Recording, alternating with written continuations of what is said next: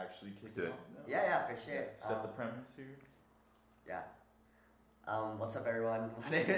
My name's Amar. I'm here with Imran and an amazing filmmaker named Bentley Brown. He came to my class, and I definitely did not think I actually knew who he was, but he's absolutely phenomenal. He has an amazing childhood and an amazing story, and so I hope we get to showcase that and share that with you. And yeah, really excited. So yeah, I guess basically, kind of tell me a little bit about yourself.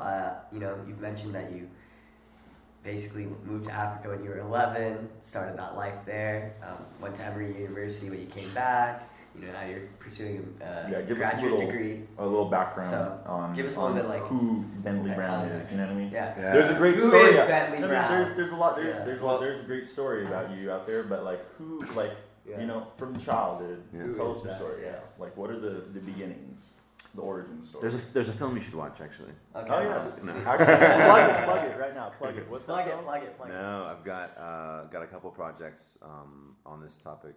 So you guys saw Ustaz, Sure. which is available online, and then I'm working on a feature-length film called Doctor. So Ustaz in Arabic meaning like teacher. Yep. Was a nickname of my like formal, like my literary Arabic teacher. At the same time, this person was like a musician, an engineer in a way. He fixed things as a job, painted. And just a jack of all trades. Jack of all trades, and wound up actually helping out with one of our major films that we shot when I was a teenager-ish. Yeah, that's awesome. Yeah, so that's Ustaz, and then Doctor is the feature-length project. Doctor means, as you can guess, doctor, and focuses a little bit more on my relationship with my father, who was the main reason why we moved to Chad when I was 11. That's awesome. So I got word about this when I was maybe about 9, so like kind of about like a year and a half before the move. And at the time I was very upset. I had this imagination that I would be moving away from things like air conditioning, and like you mentioned the other day, Cheetos were an essential part of my life at the time. Hot Cheetos. Those were the best. I don't want to discriminate. The Puffs were pretty good too. Puffs were pretty classic. cute. Yeah. I used to eat lime hot Cheetos. I had like piano lessons. We were living in the U.S. and as a pre-reward for the piano lesson, my mom would take me to the gas station to buy like a Slurpee and like Cheetos Puffs. Yeah. And then my piano teacher would complain because I had all this orange powder on my fingers. It was disgusting. Not on the Steinway. Yeah. So, and then also I had this idea that I would like go to high school in the U.S. I envisioned playing high school football and this kind of thing. So being told that we were moving to Chad, all of those aspirations vanished. Now I was like 9 at the time, and then moving to Chad certainly changed my perspective a lot. One of the things was I thought that I would move to Chad and then actually learn French. French and Arabic are the 2 official languages of the country. So I assumed that, coming from English, and I had studied Spanish before, that like French would be a much easier way to go, language-wise. And I arrived in Chad and discovered that in this particular area of Chad, so starting in the capital city, and then we eventually moved to a town kind of a little bit in the north, like in the desert area, that Arabic was the trade language. Yeah, Mm-hmm. okay. So for day 1, learned my first Arabic phrase. What was that? Crazy. It was Abun Gunfut Yakul Ful, which means it means a hedgehog eats peanuts. I heard that in the film, and I was like, what does that mean? One of my friends, reflecting on it 15 years later, said, Bentley, if you think about it, there's absolutely no circumstance ever that you would need to say. Because hedgehogs don't even eat peanuts. They're like bugs. I've never even seen a hedgehog. I thought he ate rings, That's exotic, yeah. But yeah, that's crazy. That's awesome. I mean, so I was asking you in the coffee shop earlier, was that having kind of partially grown up, I guess for 11 years, that's enough to sort of create somewhat of a character living here in America, a personality, things like that. Moving out to Chad and I guess being part of that culture for, I don't know, how many years were you there? I was there until coming back to the U.S. for college so at Emory. So I would say. And my parents, that was like 7-8 years. Yeah, my Yeah. parents stayed through that time, so I would go back for like summer vacation. Okay. That's awesome. I mean, so what I was trying to get to was, where did you associate yourself? Like, did you mainly identify yourself like with? Did you still like? Where was home for you? Mm-hmm. You know what I mean? Yeah. Like, where did you identify? Did you identify more so with the quote unquote like Western ideologies? Like, I'm still an American guy. I live in or did the experience like? Do you now feel that maybe you associate more with being like part of maybe with Africa or something like that? Like, So it's like that's a great question, and it's actually something I'm exploring through the film Doctor. Wow. Is this identity transformation that happens, and I think it actually resembles that of a lot of people. So I think that really anyone moving from any place to another place, and that doesn't have to be physically or geographically. It could be moving between like communities or between like family to school or something. Yeah, there's something that happens that your identity's shifting and forming, and really any attempt to describe it from the outside isn't going to accurately define what it is for you yourself. So at times I mean, if I can remember how I thought, then it's kind of a stretch now to kind of think how you thought about things, not like looking at yourself in an old video and then like creating the narrative that way, but like actually trying to remember, trying to create the narrative of how you created your narratives. Wow. Is that I definitely went through stages. So at the very beginning, and I think this is apparent in the videos as well, I would I look very quote unquote like American. I'm wearing these like American football jerseys and like. Yeah, but there's a progression there. I know. Yeah. I think that's like one of those hidden things about the story that if you pay attention to. Yeah, it's really awesome. You know what I mean? And I've actually since I've been here at the University of Colorado Boulder working on my PhD in emergent technologies and media arts practices. Yeah. I've come across different readings that I think are pretty relevant here, and one of them is actually by Jose Esteban Munoz, who is known for work in queer theory.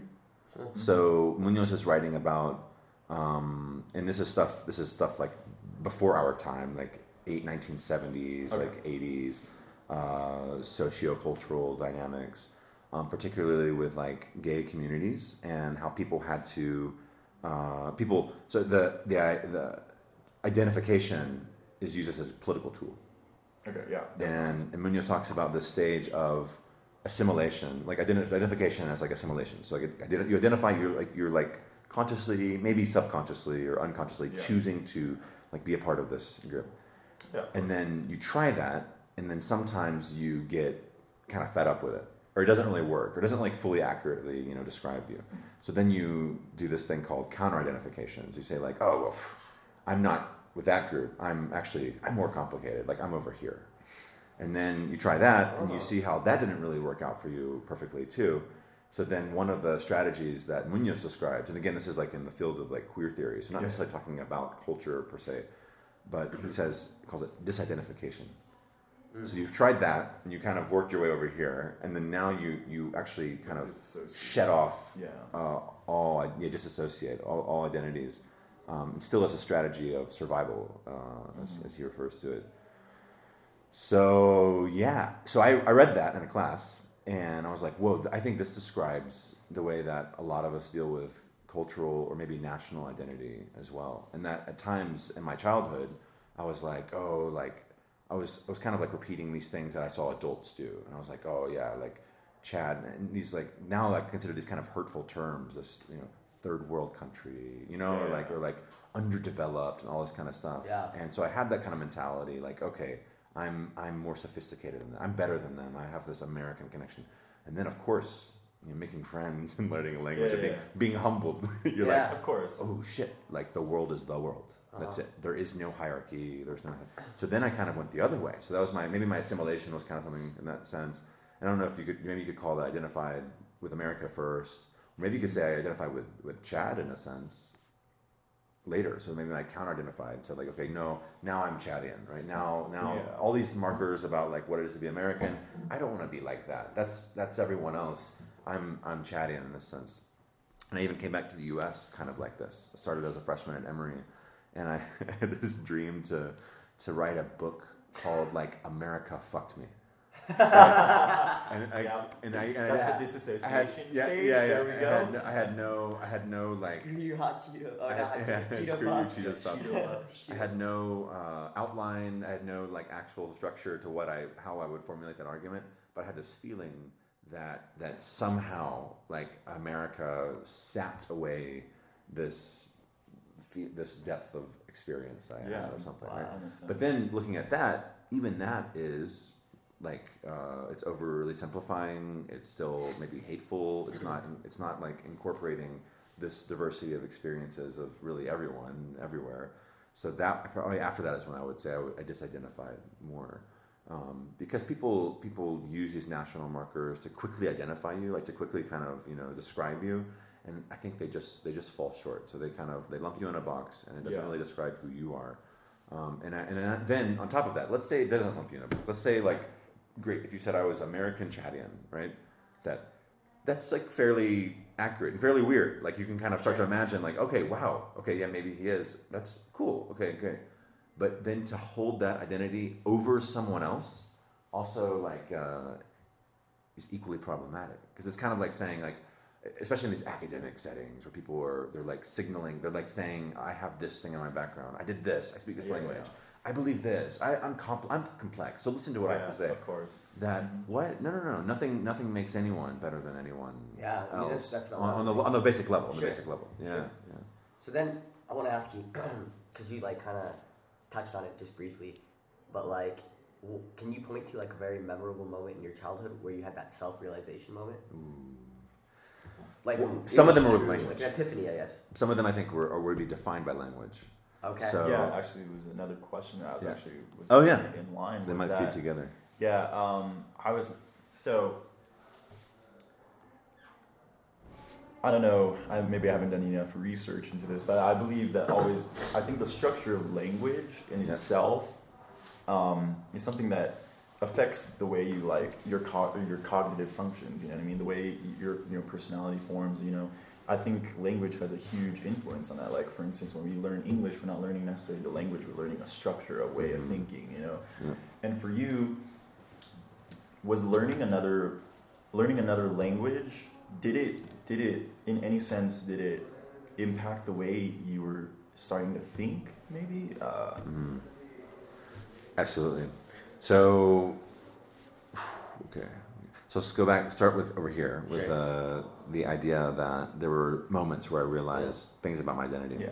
And so I'm saying maybe some of the ways to organize that is to look at where I realize things about language. Sure. And that then gets sort of imposed on my identity. Yeah. So number one was when I arrived in Chad, I actually met some other Americans who spoke Arabic. Wow. So they had learned Arabic. Okay. And remember, I was arriving in Chad as an 11-year-old, thinking that I would learn French. Meeting people who spoke Arabic and they didn't speak French was shaking things up for me. And I wound up aspiring to speak Arabic like they did. Okay, now that particular family that I met, they actually traveled to the U.S. about a month or so after I arrived in Chad. And myself and my brother were kind of left to start from scratch, make new friends. And they had introduced us some friends as well. So I started playing basketball, of course. Sure. We would walk around our neighborhood. We had a couple friends who were just like an 8-minute walk away, so we'd walk to their place. And we kept getting called over in the street and kind of like harassed, like politely harassed, like, hey, tamashiwin, like this kind of stuff. Called people, out, just saying, people knowing that like we were learning Arabic, just to sort of mess with us, right? So, which is pretty funny actually in retrospect. So like we would get stopped for like 10 minutes, 20 minutes, and you're just answering basic ask questions about like, where are you going? How do you speak Arabic? Where are you from? Do you like green tea? Like that. And like you don't know the word like green yet or something. You're like, akhada, shunu. So that happened. Over the course of the next like 6 months, I had a couple moments that were impressed upon me. One was we had some other American visitors who had learned Arabic in other countries. So they're coming from like Jordan and Egypt and stuff. And with them, we visited a nearby town, and we're walking down the street, and like a flock of like kids were following us. Wow. Which they often do Sure. or did for like any like seeming foreigners, whatever. It was like straight up entertainment, right? Yeah. And so this group of kids is following us, and some kids were saying some stuff to me, and I responded to them, saying like to one of them, saying like "Ana ma nakhaf minnak," like this, which means like, "Oh, you're not scaring me. Like I'm not afraid of you," like that. To me, it was like a basic sentence, whatever. The person with me later that day said, "You like the way you constructed that sentence was like flawless," because he'd spoken Arabic from other countries and stuff too. It's like, it's fascinating. You did this all in like 4 months. And I'm like, I didn't even think anything of it. I was like, I don't even speak Arabic. What are you talking about? You know, Yeah. So that was a realization. We also went to a concert with some friends, like a Chadian couple, and our family went to this concert at a French cultural center thing. And the parking guard, like the security guard outside that like talks to you as you about to go inside and park the car, was Chadian. And when he talked to my dad's speaking Arabic. Dad doesn't speak French, or didn't speak French at the time. Okay. He was like jumbling through his words, like not like a physiological stutter, but like stuttering as a lack of not speaking Arabic, like the Chadian guard. Yeah. So he's like, I'm sure, He doesn't know what to say. doesn't even know how to say it. So we go through the parking. I didn't get what was going on. We go into the parking lot, and my dad's friend Chadian, he's like studied Arabic extensively and taught Arabic. This guy's like super cool, kind of a linguist in a way. Turns to my dad and he's like, that guy didn't speak Arabic, like that. And I had this realization, oh my God, there are Chadians that don't speak Arabic. Wow. Which pointed to also the diversity of Chad, similar to talking about Malaysia earlier. Like that's a place where it's super linguistically diverse and it's tough to pin. Like if you're Malaysian, you speak like Malay, Tamil, English, There's some conglomeration, Yeah, Chinese, same thing for India. Han Chinese, yeah. It's like, Yeah, for well, oh my God, they India's all have beyond. dialects. You all India have the defines. most- You all have the most languages, I think. Yeah. in Yeah. any When country. people are like, Yeah. oh yeah, like no one actually speaks Hindi. I'm like, what? No, everyone speaks Hindi. They're like, yes, they do, but they have this other language Yeah, or whatever. yeah. It's You're like, German. oh, I can speak Hindi. Yeah. I'm set to go to India. Like, Yeah, no, yeah, bro, yeah, you're yeah. not. So that was another moment. And then lastly is that American family that I'd met at the very beginning. They returned about like 6 months later, and I realized, holy shit, I had like passed most of them in Arabic. Wow. That's crazy. Just through that like unorthodox lifestyle, you had to integrate yourself quickly. You have I to. don't know. It was like a survival. It catalyzed that, like the fact that you were kind of placed in this Forced. very like uncomfortable environment. Yeah. It catalyzed the whole linguistic development. For you. Absolutely. That's That's unreal. awesome. So then, how did you find the love for like film? Mm. I guess like like how did you? Because you're doing that now, and so in the film Ustaz, you briefly touch on the topic of, I just got an American camera, I brought it back, and there was no films from this area. Yeah. And at the time, I think Nigeria, you touched on this, Nollywood was up and coming and very sweep the nation. Yeah. But that's my question: is like, why did you pursue film? So I also mentioned I had a friend, Abakar, Okay. who was the head of a theater troupe. So he had all these, That's right. a lot of our friends in the neighborhood were actors in that group. So I have to credit him first for the initiative because he came to me saying like, hey, why don't we just take these actors and put this stuff to film? And I remember the feeling of that day. Like we were like, eventually we walked outside on the main road. And I was like, whoa, it was like this epiphany kind of moment. So that, at the time I was maybe 16 or something, 15, 16. So it just, it made sense. Was it ever something that like ever crossed your mind, or was it just was this something super new that just never like crossed your mind? I bet, I don't know, totally speculating here. Yeah. I bet it had like crossed our minds, like could we ever make a film here? Oh, I'm Because sure. you're always as watching a child, movies. but I'm and saying you're like it's wondering- something serious that was in your mind. No, this was it was definitely like epiphany level though. Like when Abakar said it's one of those things where like your friend suggests something and you're like, yeah, of course, and you hadn't actually done it yourself. Yeah. What was so in terms of the initial stages and like getting inspired to do so? Yeah.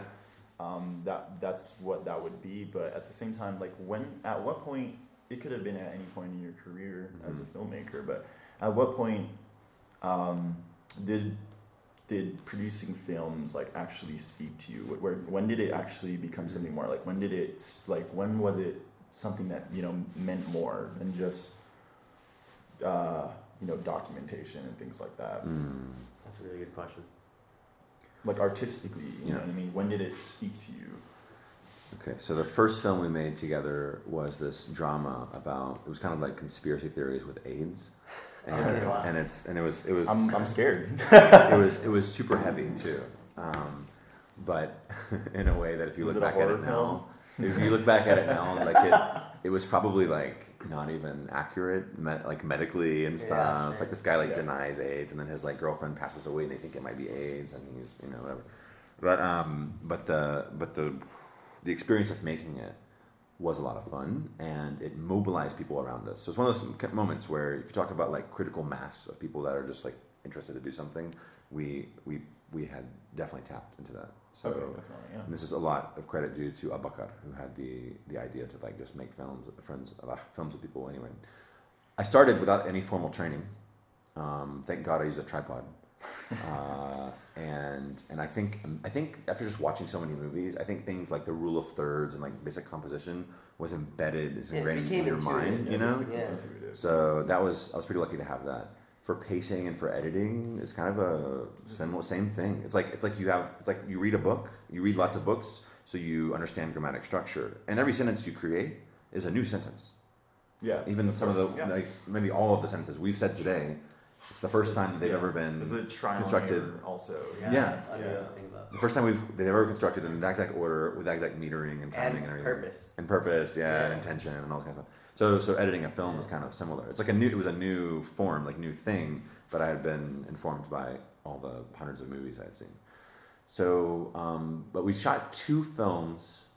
Another one was about a guy going to Libya to seek his fortunes, and he comes back empty-handed, but he like prodigal son style, like wastes all this money, like claiming that he's made all this money.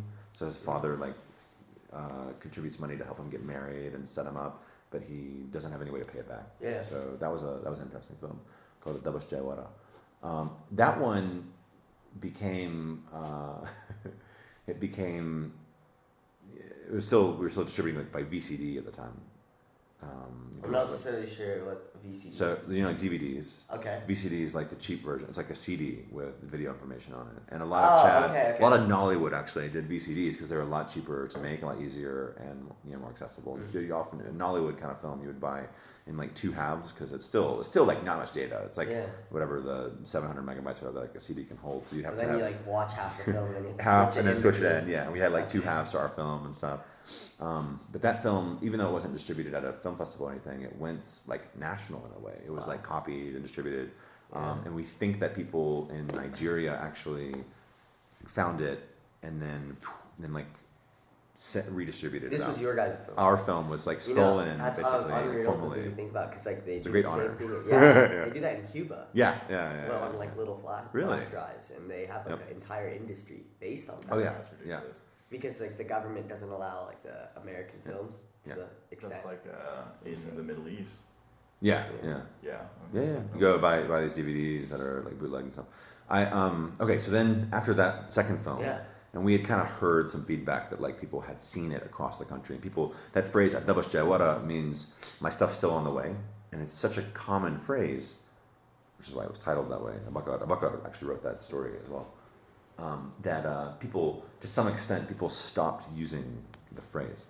It was like, like the Sixth Sense, this is M. Night Shyamalan's film. Okay. It was actually the first movie, probably, I recall it as like one of my first like favorite movies from a critical perspective. Like it was like, it just impacted me in a way that inspired me to go off and kind of like enter that field. But with The Sixth Sense, the I see dead people and all this kind of stuff, M. Night Shyamalan would talk about how he, in like regular ass life, people would start saying things like, "Oh, you seen dead people, bro? Like, what's up?" Like, like on the basketball court, you like send a bad pass, and like, "Oh, dead people," So that had happened with this film that we made, and so we were very encouraged at the time then to continue. And Abakar had a new story. I bought a new camera. Wow. That shot like widescreen HD and everything. Oh my god! This is from college now, so I'd already moved to the U.S. I was like a sophomore-ish, came back with that new camera, and we shot a new film called, in French it's called Le Pèlerin du Camp Nou, which is like the migrant to Camp Nou stadium. It's in the film, yeah, about like the FC Barcelona stadium. In English and Arabic, I hate titling different things in different languages, but in English and Arabic it was called Captain Majid, which is a throwback to this like Captain something, I forget the name, Captain, yeah. It's Japanese. Listening to this podcast? Yeah. Throwback. Japanese animation. That was dubbed in Egyptian Arabic, and it's like super popular. What was it originally? It was like Captain Super? Yeah. So, exactly. Yeah. So that film deals with drugs, actually, and you know the main character uses we get this indescript, like we don't really say what they are, drugs. Bungo, like weed is like one of them, but it's not exactly just weed. He takes these pills and this kind of thing to help realize his fantasy of playing international soccer at Barcelona. So he goes off like basically not just high, but like mentally affected. Like there's some permanent damage that happens that gets him imagining that he's playing for FCB throughout the film. Is that the one where you had like the soccer ball? Yeah, Like, yeah. In that film, to answer your question succinctly now, is where I got more poetic. So by that point, you know, I knew that we had made a couple films that were fairly successful. Is that where filmmaking kind of became more of storytelling? Because one of the things I was kind of trying to get to was that I would say, as a person, I don't want to say as an artist, you know what I mean, but as someone who's I guess explored a medium of art, you know what I mean. For me, I always found that like the most exciting parts in the beginning, and the most where you find motivation is in that time period where you're trying something new and you're learning, you know what I mean? So everything is new, everything is, so everything's just stimulating, right? Oh, let me try this, learning about compositions, let me try different equipment, let me try different ways of editing, all these things. And at some point, I would say like personally, I got to a point where eventually like I had learned the majority of what photography is about. Of course, there's a lot to learn, but for the for the general things, I had known enough, and I was doing it in a sense where I was at this point. I had kind of gotten to a place where I was just taking photos. I do portrait photography, and I was like just taking photos of like people, and I kind of got to this point where it was like I had no more motivation because like literally all I was doing was the same thing, you know what I mean? And so like for me, it was the creativity that was starting to run out, and that's where I found like, oh, things don't really mean anything to me. And I kind of thought about it from that sense, was like, oh my God, like, where do I see myself as a photographer now? Wow, yeah. You know what I mean? It's like, do I continue, going down this path, just doing things because, making photos look good? Or do I start taking photography seriously in a sense where I want to tell stories now, you know what I mean? And I think that was a kind of a transition point. And it's like, I think every artist kind of goes through that, you know what I mean? The creativity phase is there, but then eventually at some point, when does it become something more for you? You know what I mean? And where was that point for you? This third film, which the other two didn't really get internationally distributed anyway. So it was like this is the first film that you could like just find on YouTube now or whatever. But wow, yeah, I definitely had. I think another thing to add to what you're talking about is maybe a better idea of audience as well. So I had aspirations that this film, now with a better camera, shot like in like widescreen aspect ratio, 16:9, would feel professional. Yeah. And would have a potential to be distributed in a way that was more cinema friendly. So it was in the back of my mind as we shot that film. I was on summer vacation from college. We just went into like full production mode for 3 weeks. There was not much of a film crew, so I actually lacked experience. I didn't get this experience really until living in Saudi Arabia the last few years of big film crew, like department heads and intensive meetings with this department, that department, and everybody has really specific responsibilities. Because at that time, Abakar and I were handling most things. We would like the after shooting during the day, we would come back to my place, make coffee, and just like plot out the next day on paper. Wow. Make our phone calls, send our texts and everything to get everyone in the right place at the right time tomorrow. With backup plans. This is in chat. That film was the first film to go to film festivals. In fact, its first premiere, I edited it in college and started sending it out. I had a part-time job with our international affairs office at Emory, where we brought like all these like famous people to be distinguished professors or give visiting lectures. So like Salman Rushdie lived in my dorm for like not in my apartment, but in my dorm for like a year or something. And then Dalai Lama visited twice when I was there. It was he came here to see you one time. Yeah, I didn't get the chance to go, but so I think an aspect that we haven't really touched on is the aspect of community. But I want to kind of approach this the social cultural dynamic of your journey in the sense that you're in Chad. You're a white guy making films and living life. You came with your father as an NGO, but then you kind of mentioned this briefly in class, and I don't think we got a chance to explore it. Yeah. But ridicule, because people in this is in Chad, I'm sure you talk about this as like daily life. Yeah. What does that incorporate? Running water, electricity, survival. Here you guys are a group of Abaka, his theater troupe, and you, and you're an outsider from their eyes. And despite the fact, no matter how much you think you assimilate, or going back to that whole theory of that, you guys, there's ridicule. But you persevered through that, staying together. Yeah. And so I just kind of want to know, like, what kind of types of ridicule did you guys receive for making films? Because you're not contributing to going out and necessarily doing farming. I'm just using an example, but you guys are making films for fun, and that's not a thing that's culturally acceptable. Yeah, especially I think even within our own communities. I mean, not everybody is a filmmaker. Maybe nowadays here in America, it's like, oh wow, everyone has a camera, you can try. But like, I would think, and I mean, I don't know if this is just like out of ignorance, I don't know. But I would think like in a place like Chad, in a community like that, opportunities for filmmaking is not necessarily present. You know what I mean? And so it's something so far out of the ordinary for kids to be doing something like that. You know what I mean? Yeah. One thing I mentioned, I think, in class is that if you compare Sudan to Chad, so you just go one country over, that Sudan has enough socioeconomic kind of affordances that people can spend time in some leisure, right? So there's the culture of like tea ladies, Tatashai is what they're called, that like are these congregation spaces for people to sit down and have a tea together or like a coffee together. And Chad, that basic recreation is really not common because you're just, it's disposable income. You're spending money on something that you could do a lot cheaper at home, even if it's tea, right? And imagine like India or Malaysia, both places where like I'm sure same like Sudan, like every 50 meters or some like chai wala or something like someone like, Come on, all right. Cutting chai. But so Chad doesn't have even that basic leisure. So then when you do anything like you're talking about, like, and especially people, and oh my god, music was like total ridicule. We even we made like an album, like had like Ustad's a musician. We made an album together and stuff.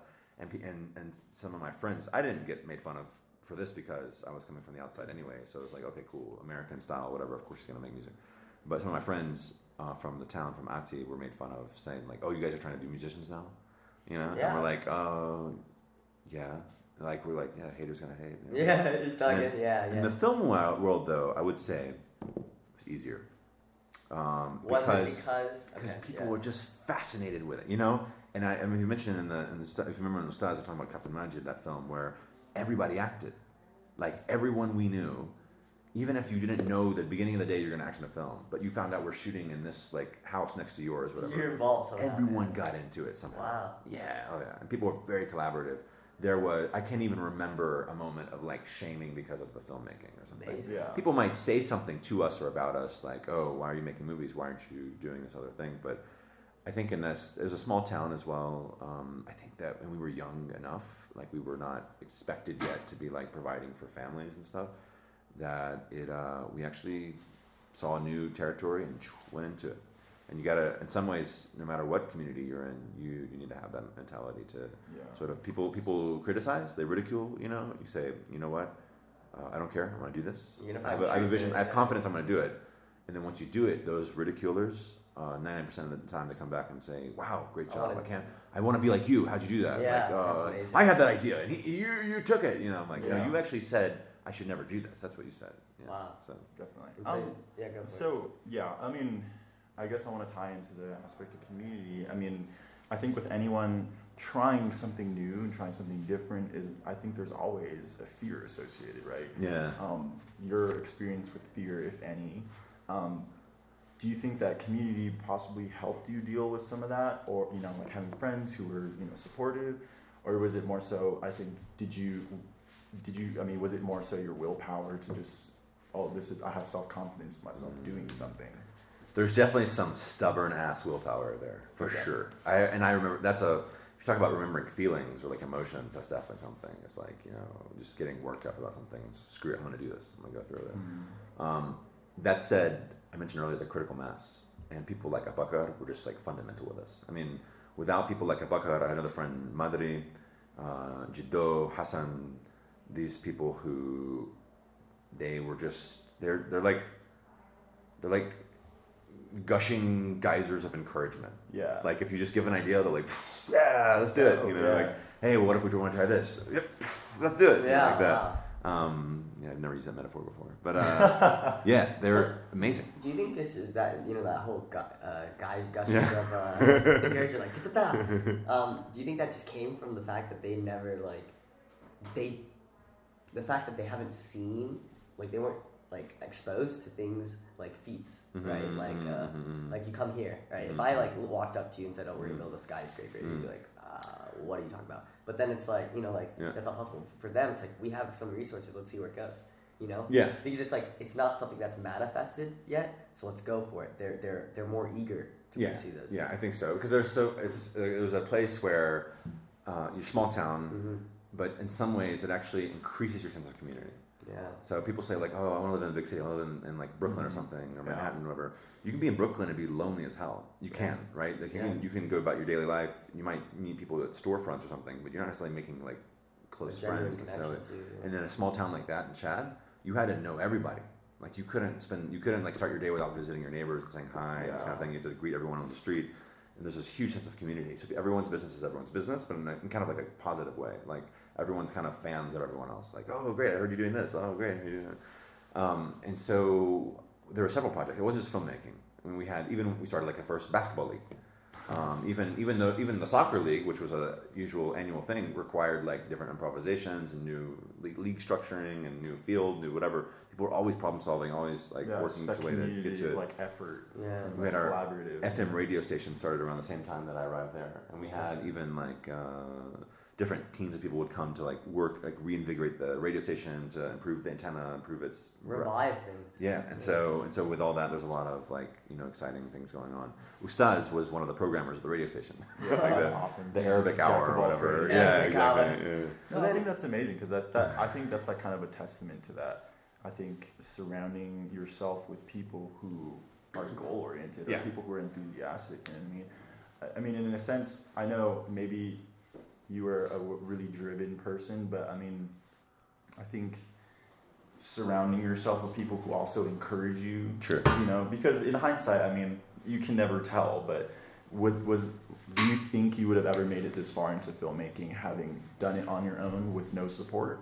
Hell no. Yeah, right. Yeah. So and it's a bizarre support. I don't want to get too cheesy and be like, all works are like everybody, all kinds of people, because it's not necessarily that clear cut. But certain personalities, for my personality, certain people definitely inspire me a lot and give me that energy. Abakar was one of them to a large extent. And then even recently in Saudi Arabia, a friend of mine, Abdurrahman Khoj, is a director of a feature film, The Great Muse, which is depicted in a new film of mine, the first feature, which was in festivals this year. And he had an Abakar moment for me. We were teaching at this filmmaking program. It's the continuous meeting people and just being inspired again. He had the same thing. He said like he's Saudi. He had come to the U.S. on government scholarship to do architecture, like a lot of people, or engineering usually, And he had a change of heart. He was in Philly, and he started going to this art cinema nearby his house, and he just like fell in love with these independent films. Wound up changing his academic path a bit. He graduated, but he went off to do an MFA in filmmaking in Miami. Oh, that's beautiful. So he did that, and he comes back to Saudi Arabia around the same time I had just moved to Saudi Arabia. And we met at an event, didn't really make anything of it, and then he applied for a job teaching with me at the university I was at. So in his job interview, he's saying all these things like, "Oh, I've got these scripts. I'm applying to the Yeah. Sundance Directors Lab and this and that Yeah. and whatever." I'm like, "Whoa, yeah, well, same kind of agenda here." And then that first semester we taught together, he started floating the idea of taking a feature screenplay he had written like back in the U.S. and just making the movie. Because one of his goals to come back to Saudi Arabia was to actually make stuff of length, of substance. And even my reaction at the time was like, I don't know if we can pull that off. Like, I don't know if society will allow for like this, large effort to make something. But, yeah, well, why not? Let's move towards it. And he persevered with that and got us, by like a few months later, we're on like a feature film set for 40 days, right? So then, okay. You obviously, minimal resources, traveling a lot, being in the Middle East, in the U.S., going back and forth. You made these like little micro communities here and there, across the world, globally, really. For filmmakers, like a student that's like, I want to make a movie. I know several students approached you. I saw it in front of my own eyes. It was like, hey, I want to make a film. They're asking you for advice. Yeah. And so you kind of sit there and you go, like, for a second, it's like, I started off just like you, Yeah. And you obviously want them to have that sense of relatability and stuff. But what's like kind of the advice you could give, I guess, I'm kind of trying to pick your brain, is like not for filmmakers, but for people who are struggling to realize like, oh, I have to have this camera and this kind of setup and this. Yeah. What is like the bare bones you need to pursue a vision, to pursue a story? Yeah. What's like the best like way to kind of cultivate that? Like, do you find people who are like-minded, or like that? How do you help people find opportunities to get that Abakar moment? Wow.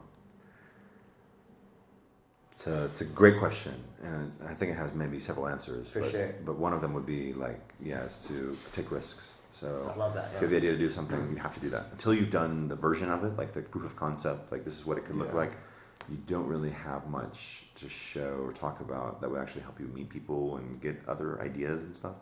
So you got to do a version of it.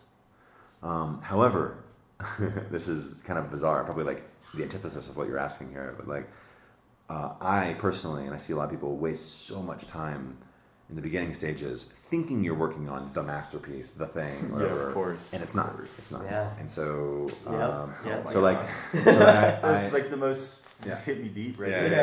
Yeah. So there's nothing I can say, right? It's like time has to pass. You have to see how people react to things. You have to. It's kind of cheesy when you say like you have to fail. You don't. Nothing's like a failure. Nothing's like a success, right? It's like all kind of on the spectrum more so, in my opinion. But like I shot those 3 films in Chad, and then I had this idea that I was a filmmaker. I was back in the college in the U.S., but I was studying like international studies and linguistics and Middle Eastern and South Asian studies and all this kind of stuff. So I wasn't even working in film full time. Right? Had I gone to like undergrad at NYU or something to do filmmaking, that would be a different story. But I chose not to do that. I'd chosen not the most traditional path, like political science kind of stuff, but still not a filmmaking path per se. So how would I eventually get back into filmmaking and work on films and learn in that vein? I had to try things, and I feel like I was I wasn't immensely creative or risk taking and trying. I don't know. I was like finishing up a film and then like making a new film, which was awesome. But that was all I did for like the whole, more or less for the whole undergrad time. I would make some silly videos here and there, but I wasn't all into filmmaking. I had not made that choice yet. Even when I kind of made that choice and shot Faisal Goes West, which is a film here in the U.S. about a fictional film about a Sudanese family moving to Dallas, Texas, that even with that film, there's a big crowdfunding movement behind it. I met a ton of people mostly from Sudan who were supporting the film. Composers were making music for it. Like, it was insane. But even with that film, I made big mistakes. It was a short film that was supposed to be kind of 10 to 15 minutes, but I'd expanded the script to about 40 pages, which translates with some dialogue down to like a 30-something minute film. That's a very difficult length to distribute. A lot of film festivals want shorter films so they can show more films. So why take your 35-minute film when I can program 7 5-minute films, for example? Yeah, of course. And then it's not a feature either. So if I just structured it, and if we had gotten, I don't know, a little bit more money or whatever, or some more vision or something. It's always what ifs. Make it an hour 20 at least, right? An hour 20, even if it wasn't as high quality as maybe the short, it would still have a better life because it could go places and you could it's a better story. put it up online. It could potentially go to a cinema or something, or more festivals. Festivals like pay your way to travel, and if you have like a longer film, if it's a short, they may not do that. It would have created a lot more opportunities. So I feel like I wasted a lot of time, but there's not much substitute for just kind of like trial and error.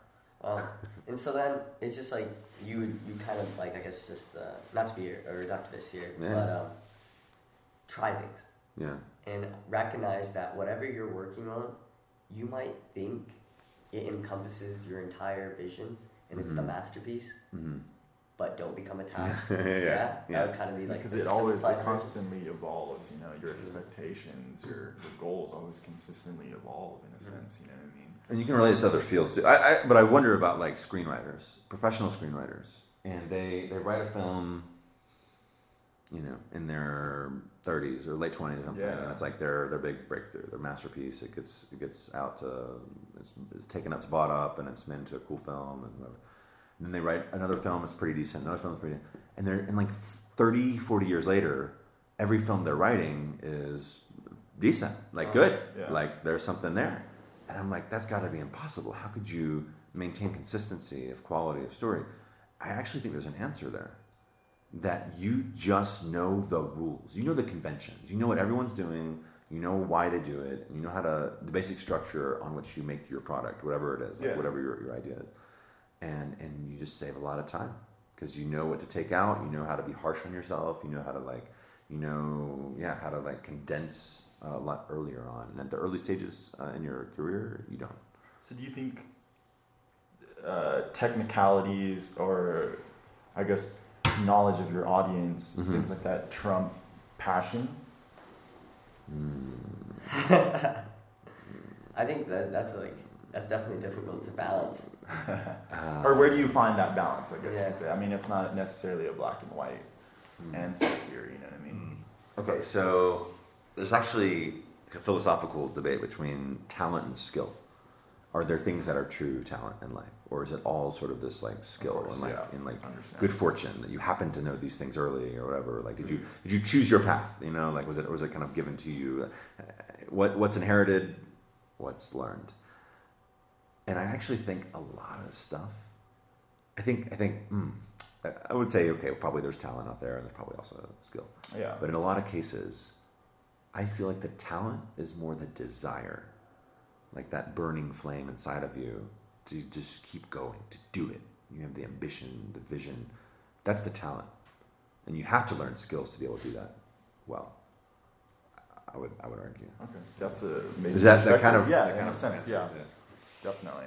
I like that answer. So then, I guess kind of like, I don't know, we've kind of touched on like childhood, your journey in film, and now kind of like looking in motivations and passions and all that stuff. Now I kind of want to ask like present and future, kind of like What are your major goals moving forward? Like what as an artist, as a filmmaker, what are you looking to contribute? Like what kind of a legacy are you trying to build? What kind of message are you trying to get out there through the work that you do? You know what I mean? Or just maybe just career goals. Yeah, I think good storytelling doesn't hand you an answer and doesn't expect a particular answer or goal from an audience, which is the beauty of life. Yeah. So in that sense, I'm focusing more on like these emotional moments of emotion, of emotive qualities that I want to convey to people, but I'm not as concerned with the exact points they're drawing from it. That said, I definitely like admittedly like wave the flag of like any national marker or description of your culture or identity, whatever that others put on you, is going to put you in a box. So let's not do that. Let's be more broad. Let's look at an infinite spectrum of experiences in life and ideologies and culture, and to an extent, culture is kind of like individual level, right? The second I say like Malaysian culture or American culture or Denver, I'm still generalizing. I'm still limiting your experience. I'm not respecting the infinite diversity in each of those subsets. right? So if you said like, and I think this is a big issue in our time today, is that we're kind of becoming enlightened in a way. Not enlightened. We're like realizing that, oh my God, there's like many ways to look at life or something, right? And it's like, well, we need to like breaking news. You need to include like other perspectives. Oh wow, holy shit! But even when we do that, we're still bringing those in with generalizations, with like a lumping. I think that nature of just simply like labeling. Yeah, you know, we have labels nowadays. Like I think there's like literally any kind of ism that exists. Yeah. Like, oh, you're part of this ism, and it's like you're kind of just like cornering someone into a box. Like, oh, you're part of these people. Yeah. You know, like I try to think about it from like this like political standpoint, where it's like there's so much more than the general aspect of like, I guess, belief system in a sense. Like, oh, you know what I mean? Even let's just say like religion and stuff. Like, oh, you're a Christian, bro? Like, okay, cool. This is what you think. Like, have a conversation, see what they, you know, because like most people, maybe there's like a general guideline that they kind of live their life by, but everybody's different, you know what I mean? True. It's like, oh, you're a Republican, bro? I'm not going to talk to you. Yeah. You're liberal? Okay.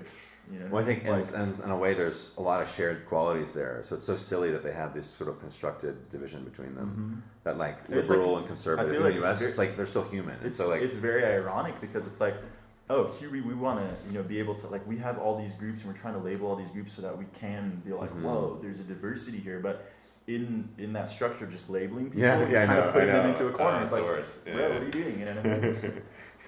I think it's very ironic in that sense. And so you think like you're kind of like a hero? I guess in my eyes, I feel like you are. That's very kind of you. You guys are heroes to me.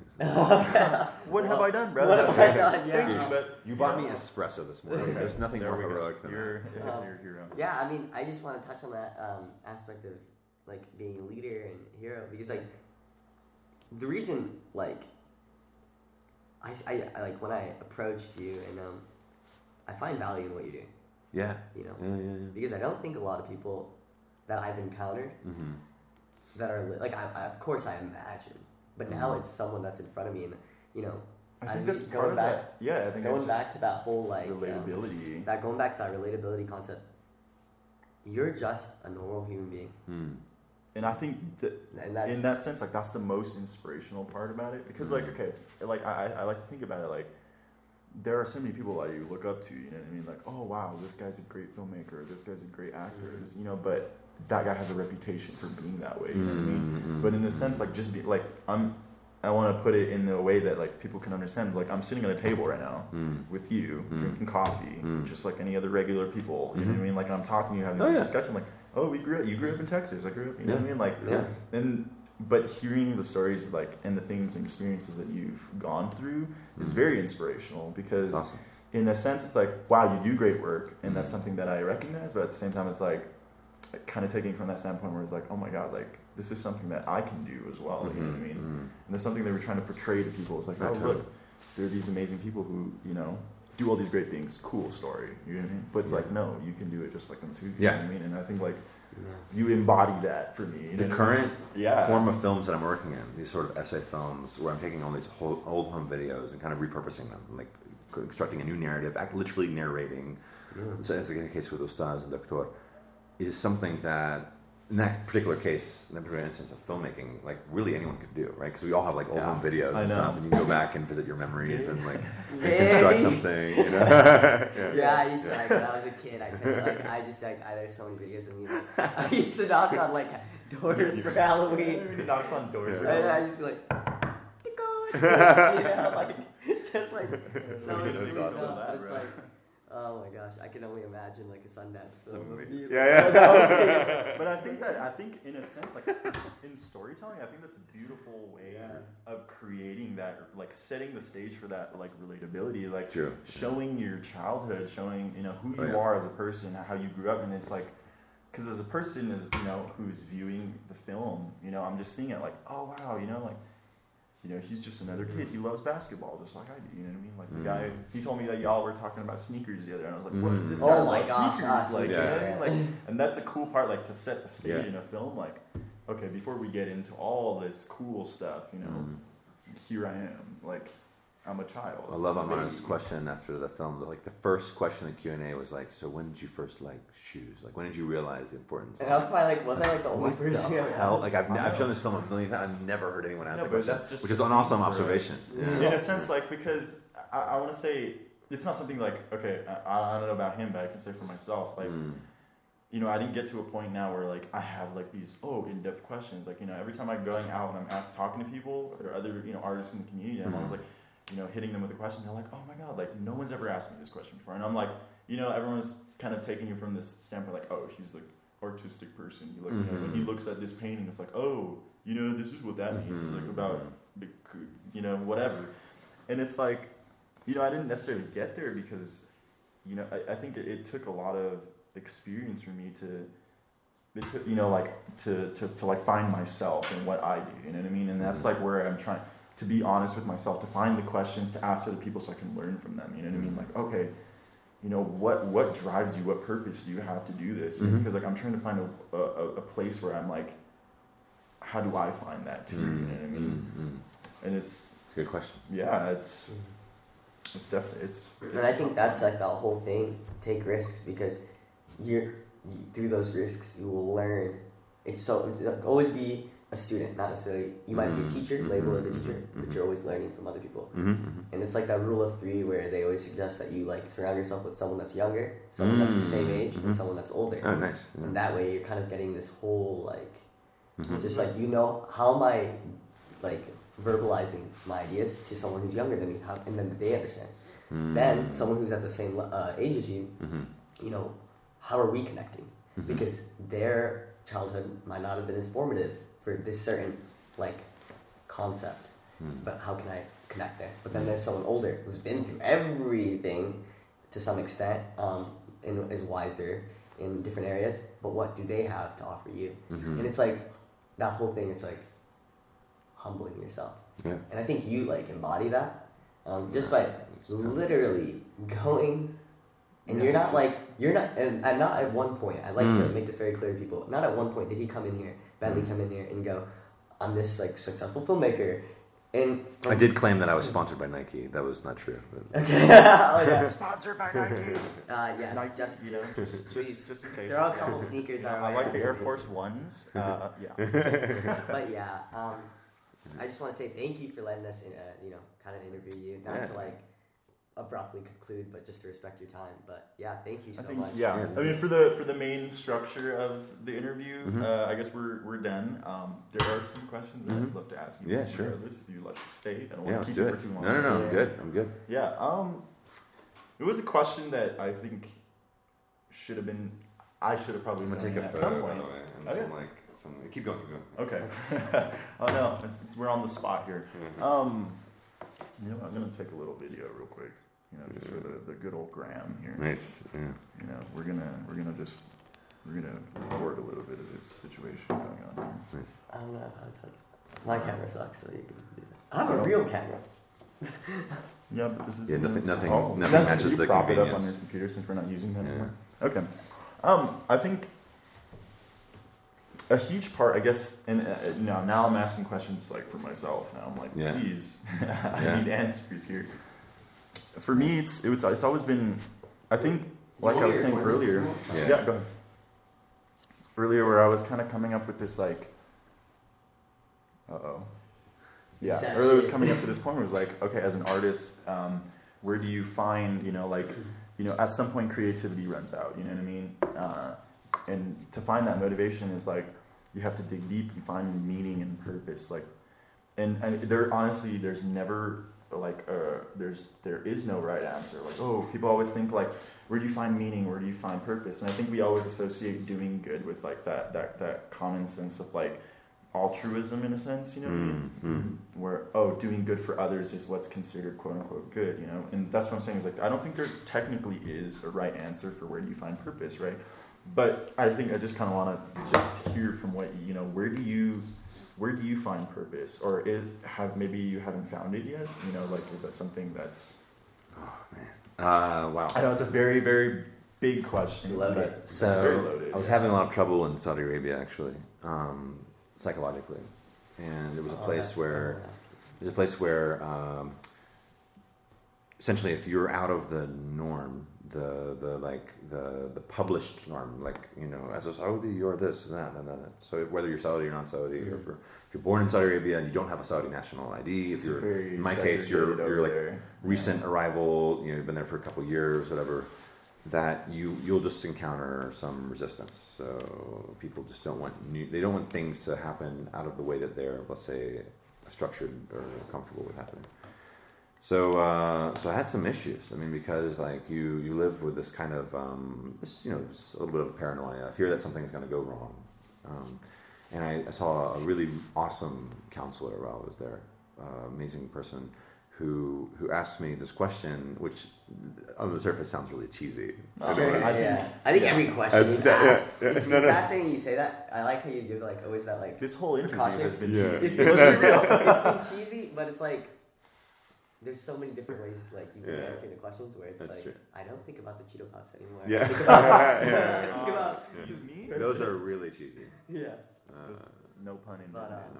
So the counselor asked me, like, you know, who are you? And I was like, oh my God, you're kidding me. This is what kind of like psychoanalysis is this, right? Yeah. And I was like, well, and I'm already trying to jump a few steps and be like, oh, I'm a human. He's like, no, who are you? I'm like, well, okay, human wasn't good enough for you, then I'm a teacher or something, or, you know, he's like, no, who are you? A filmmaker? I don't know. I was like, who are you? I'm like, and he said, like, listen, man, I'm not asking you to, like, you know, convert to this religion or whatever, but you need some grounding. Like, you need some, why are you the way you are? Like, and just to be able to articulate that is important. And so in the last year, this is after that counselor and after leaving Saudi Arabia as well, kind of unintentionally, I got into a lot of astrophysics. Okay. So, okay. Well. And a lot of like cosmological studies and stuff. Yeah.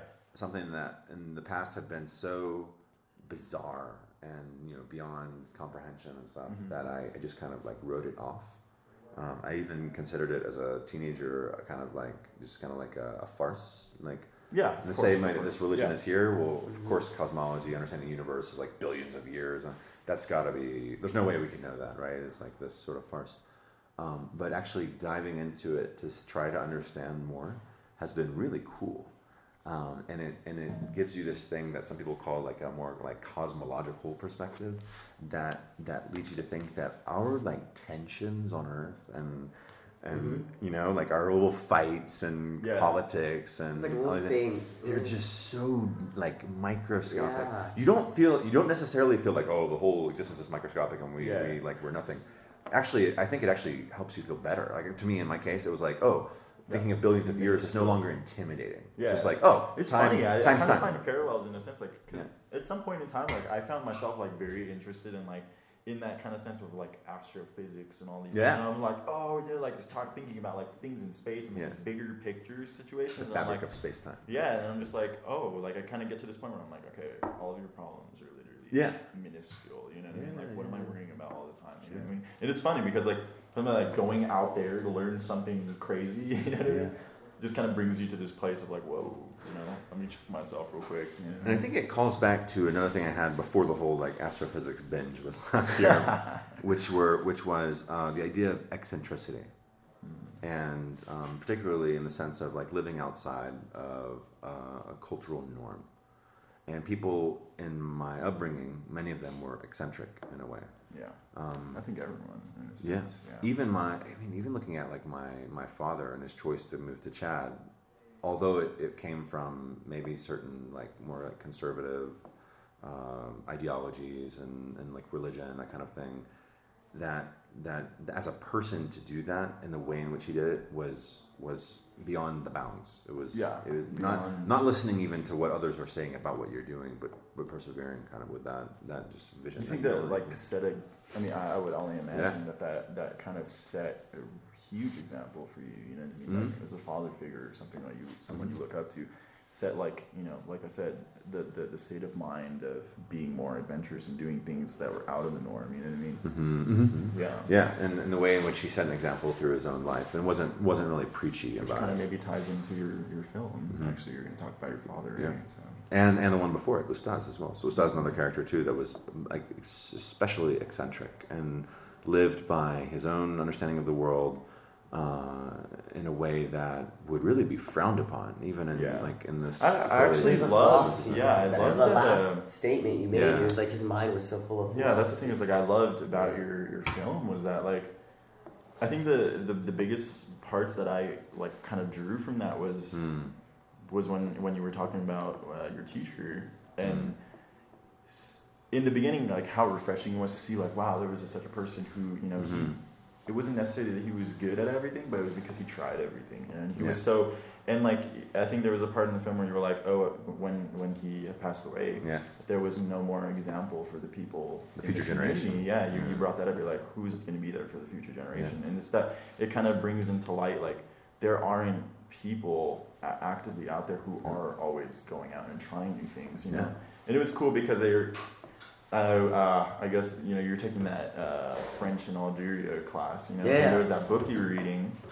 I kind of found that. I was talking to you about this last night. I was like, there's kind of like this parallel, in a sense, with your story and that story. And really? Yeah, because like so the mother. It's about It's talking about like the issues of colonization. I don't know if they kind of went over with that. I don't. Yeah, I mean, I can give you like a quick 30-second synopsis, but basically the novel is framed by Dries Rabi.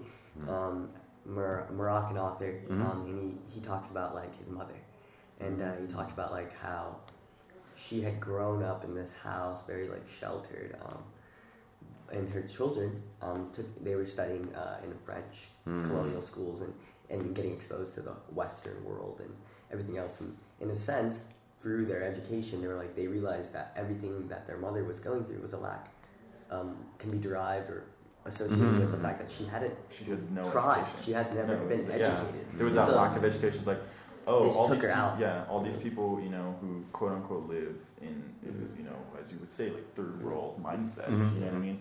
Are simply people who just haven't been educated, and that's just kind of, I guess it's kind of irrelevant for this topic, but that was kind of where they were trying to draw that line of like, colonialism and stuff through education. But I think one of the parts in the story was that. She kind of grew up in this culture where like staying inside, this is the norm, do that, and she felt happy, and she saw her kids kind of go through this like education process, and she was like, it was so frowned upon for her, like, oh, you guys are your ideologies are all crazy and whack, and at some point, she eventually learns from her kids, and she slowly becomes, enlightened, right, and she's educated, and now she's trying all these new things. And it shifts her perspective from like being at home as a safe place. Now her home was simply a prison. You know what I mean?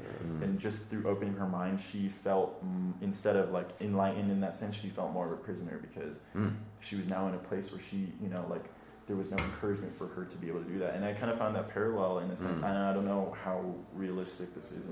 I don't know. I never met your teacher, but it's like when you kind of brought up the aspect like. He was the only person who was outgoing and he was trying all these new things. And in a sense, maybe he found himself in a place where, he looked upon his not his community, but his environment as a prison for himself. You know what I mean? You know what I mean? And I was like, it was really cool to think because I was like, oh, this story like relates so well. You know what I mean? I think that might be very true. This person, Ustaz particularly, again, nobody's perfect, and in the film actually I explored feelings I had that were as a result of his sort of like kind of demeaning behavior to me sometimes, even as a teacher, like when he called me like nothing, like what the fuck, like how does that encourage? I don't think you got like the full brunt of those kind of teacher things. People got whipped back in the day. Yeah, it's probably stick on the hand. Probably were a lot worse examples. Yeah. And it's funny with my dad too, and I hope I can put this into the Doctor narrative in some way, but Ustaz was kind of a hypochondriac, so he would come to him with all these like medical issues and questions and stuff as well. But at the same time, he lived a very eccentric lifestyle, and one example was that he lived with a romantic partner. That in this society you would like never live with someone in a like sexual way or whatever without being married. And that just kind of, it was kind of like either an FU or like, I can't even hear you to society type thing. And so that being reflected in one's practice and art and professional output or whatever is also, you'll see that as well. And so there's something there. There's something that I like to look at there. The idea that you are living outside of the bounds of cultural norms, while not necessarily doing it out of being like an Just egotistical spiteful, megalomaniac who exactly. like sociopath or something. Not at all. No, you've just reached a level where you can clearly see those cultural norms, and you actually can't see any path other than defying them. Yeah, that's interesting. So I had another question, and I know we're like kind of jumping topics here, but I think kind of going from where you were talking about your time spent in the Middle East, I think a question that came up for me was, I think as an American or part of like just someone who grew up in the Western world, I think that you have these opinions of how the Middle East is, you know what I mean, like what people from the Middle East are like, because, you know, the media, you know, depicts them as these like, oh, you know, these like crazy people, terrorists, you know, quote unquote. For you, I mean, coming from a person who you were someone who was already so outgoing in the sense that you were already learning new cultures. You were, you know, you associated yourself with other cultures, and I think you had that experience with being able to like go out and be able to see and meet people before you judge, possibly. Yeah. You know, what was your perspective going into the Middle East? Like, what was, you know, did you have these preconceived notions of things? I did. Well, I mean, if we're talking about, if we can include Chad in that realm, because Chad is very interesting in that it does balance several different identities, and some people might identify as just Chadian. They might identify as their tribe. They might identify as African or Arab or some mixture of all of those. But it definitely fits loosely into like, you know, the Middle East, whatever. Definitely you can see a strong influence there as well. So Chad, expecting that I would learn French instead of Arabic, I had these preconceived notions about what Arabic was, and I think maybe in class mentioned I equated it to kind of like, you know how the Game of Thrones, like Dothraki. Yeah. And if you listen to the linguists who designed that language as well, it's like man, I don't want to judge him too bad, but it seems pretty racist. Like it's just like he's saying like, well, these people, they're like just rougher, and they like do this and that, and they're kind of barbaric and simpletons, and they grunt and that kind of thing. And so I had been, even as a 9-10-year-old, knowing I was moving to Chad, kind of programmed with that. So I thought that Arabic, I had this phrase in my mind, like Raftim or something, was like, that's what Arabic sounds like, whatever, right? Which of course that gets deconstructed day one when you arrive in Chad or in any country, really, that speaks Arabic. So that was one of the preconceived notions. And then now, of course, after having that experience, you're equipped for the rest of your life to go any new place and to see its nuances rather than its... I mean, did you find like, was it still, because I would assume, like, I've never been to the Middle East. I have a lot of Middle Eastern friends, you know. And the funny thing is, like, the Middle Eastern friends that I've you know, built up over the years, like, seeing that cultural difference between them is still so great for me. But, you know, I always try to think about it in the sense that the people that get to come here to America and the people that we get to see here in America are the more culturally outgoing of the I guess the two, if you want to put it that way. And I've never been personally to the Middle East, and it's like, you know, for someone like me coming from America straight into the culture of like, you know, Middle East, and I guess because their culture is so tied in with like religion and things like that. For someone like you already kind of had to go through a process beforehand of like being thrown into in a culture that you didn't know about. You know what I mean? Was it somewhat easier for you, or was it still kind of was the culture shock just as big? Well, so Chad is its own section of my life. So Chad was just as a kid adjusting to things. Later on, coming back and living in places in the Middle East. So I lived in Sudan for a couple years. I was in Lebanon before that for about like a month and a half working. I lived in Libya for a while, like a month and a half. Right? And then again, a few years later, Tunisia, Egypt, and then most recently Saudi Arabia. In each of those places, I would come in post-Chad, you know, for one, they're more comfortable than Chad physically. So of course. there's electricity and AC and all these things that I, you know, missed as a kid or whatever. So that makes it pretty interesting, and there's recreation. Like I mentioned, how Sudan even has that step up over Chad. That there's fun, there's recreation. It's okay to spend some money on your kids going to like an amusement park or something. People aren't as generally desperate economically. Wow. So that's just, to me, that's kind of like fun playgroundy kind of stuff. I didn't live in a lot of these places long enough to have like kind of a super deep or nuanced perspective, except for maybe Saudi Arabia and Sudan. So Saudi Arabia is actually the toughest one. Yeah, I was about to be like, I think the Middle East is a broad spectrum. Is like there's so many places, but when you talk about, I don't know if you know, like Khaliji, Khaliji countries, they're so different. They're didn't realize, and it's not just Saudi Arabia; it is the Khalij, just the Gulf as a in general, is so freaking different than the rest of what you would incorporate as the Middle East or the Arab world or the Islamic world, like the Muslim world. That we're talking. Go ahead and not to be rude though, because my internet games. Oh yeah. We're gonna get disqualified. Yeah. Disqualified. You can go ahead and finish that question. Yeah. Okay, sounds good. We're gonna go ahead and it's conclude here. It's kind of hard to deal with, and it's not necessarily from a lack of like, you know, cultural openness or perspective or whatever. It's actually because of the cultural openness. So when you get to a place that's so sure that it's doing the right thing, but all of its people, everyone living in Saudi Arabia, whether they're Saudi, non-Saudi, whatever, feels this pressure and this judgment and this idea of sum'a, reputation, and you have to perform, and you have like an outside image, and that's the God. That's it.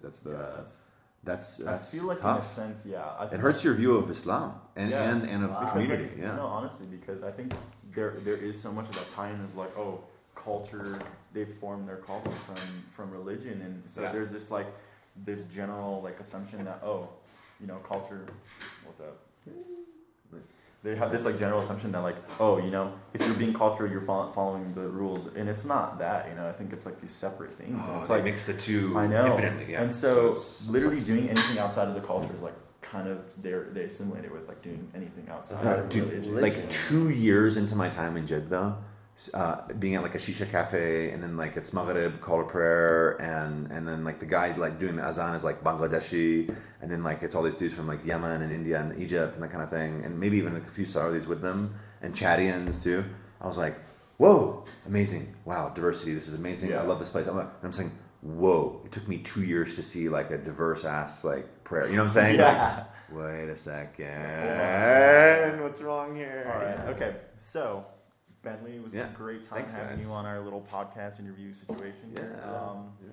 For those of you who are listening, possible audiences here, we're going to give you a chance to plug yourself. Socials. Sure. Yeah. Give it away, man. Yeah, so on Twitter and Instagram is what I normally use.